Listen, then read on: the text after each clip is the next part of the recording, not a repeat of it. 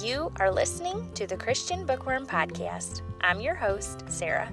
I show up every week to talk to you about all things bookish and to share one fiction, one nonfiction, and one children's book selection written by and for Christians.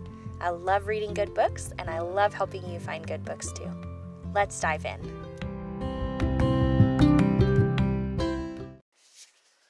You are listening to a bonus mini episode because bookworms, I completely forgot to recommend my very favorite secular read of 2020 when I did a whole episode 11, of my favorite secular reads of 2020.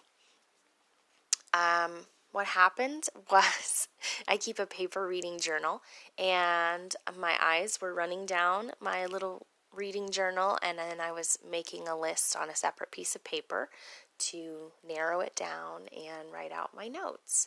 And somehow my eyes skipped over the entry for my very favorite book last year, and I didn't remember it or think about it until yesterday when I was recommending it to someone and realized, oh my word, I somehow never talked about this book. And sometimes you just let something like that go, but this book was so good and so important that I can't just let it go. I have to make sure it gets recommended. I will put up a show notes page today, so you can find this link and anything else I talk about at www.authorskbell.com/p/shownotes.html. The book you've got to pick up is The Call of the Wild and Free by Ainsley Arment. Now, this book is geared primarily toward homeschool parents, but if you are a parent or aunt or grandparent, even who doesn't homeschool, this book is still for you. But also just if you work with children in any capacity. If you are a Sunday school teacher or a dance teacher, or you volunteer once a month with Awana, if you do anything at all with young children, or not even necessarily young children, even just skimming this book could be so beneficial to both you and the child.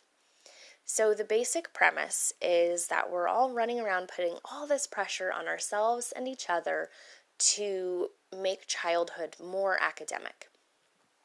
And it's so unnecessary, and it's so sad because there is so much beauty and joy to be found in a wild and free childhood where there is room to explore curiosities and to learn and to grow through discovery and wonder and joy.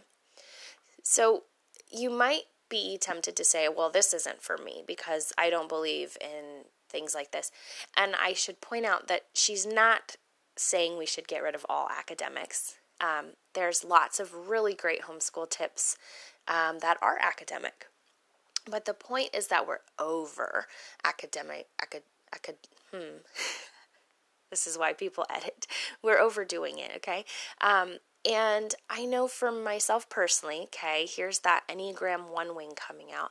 I am often really concerned that I'm not doing enough, that I am doing my children a disservice, and then I get so nervous that they're going to be mad at me someday and think, why didn't you teach me astrophysics? Or why didn't you teach me, I don't know what, why didn't you put us all in more team sports? There's so many things, music lessons and art classes and dance or martial arts or gymnastics and team sports and speech and debate and things like Awana or LTC or other,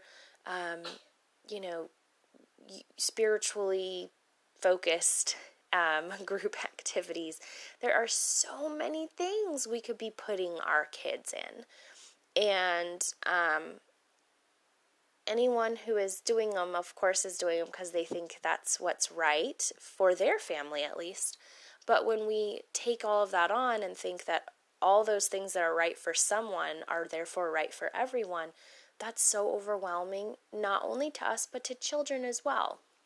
And so this book is just such a really beautiful way of reminding ourselves that, of course, homeschool or public school or whatever we're talking about, of course, academics are important. But creating space for joy and wonder and delight is equally as important, and combining the two is even better.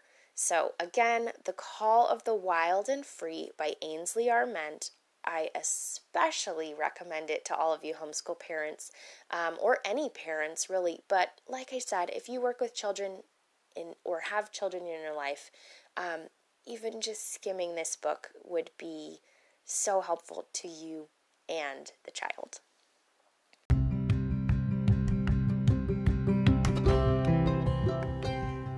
That's it. That is our super short show for today, Bookworms. You can connect with me online on my blog at www.authorskbell.com.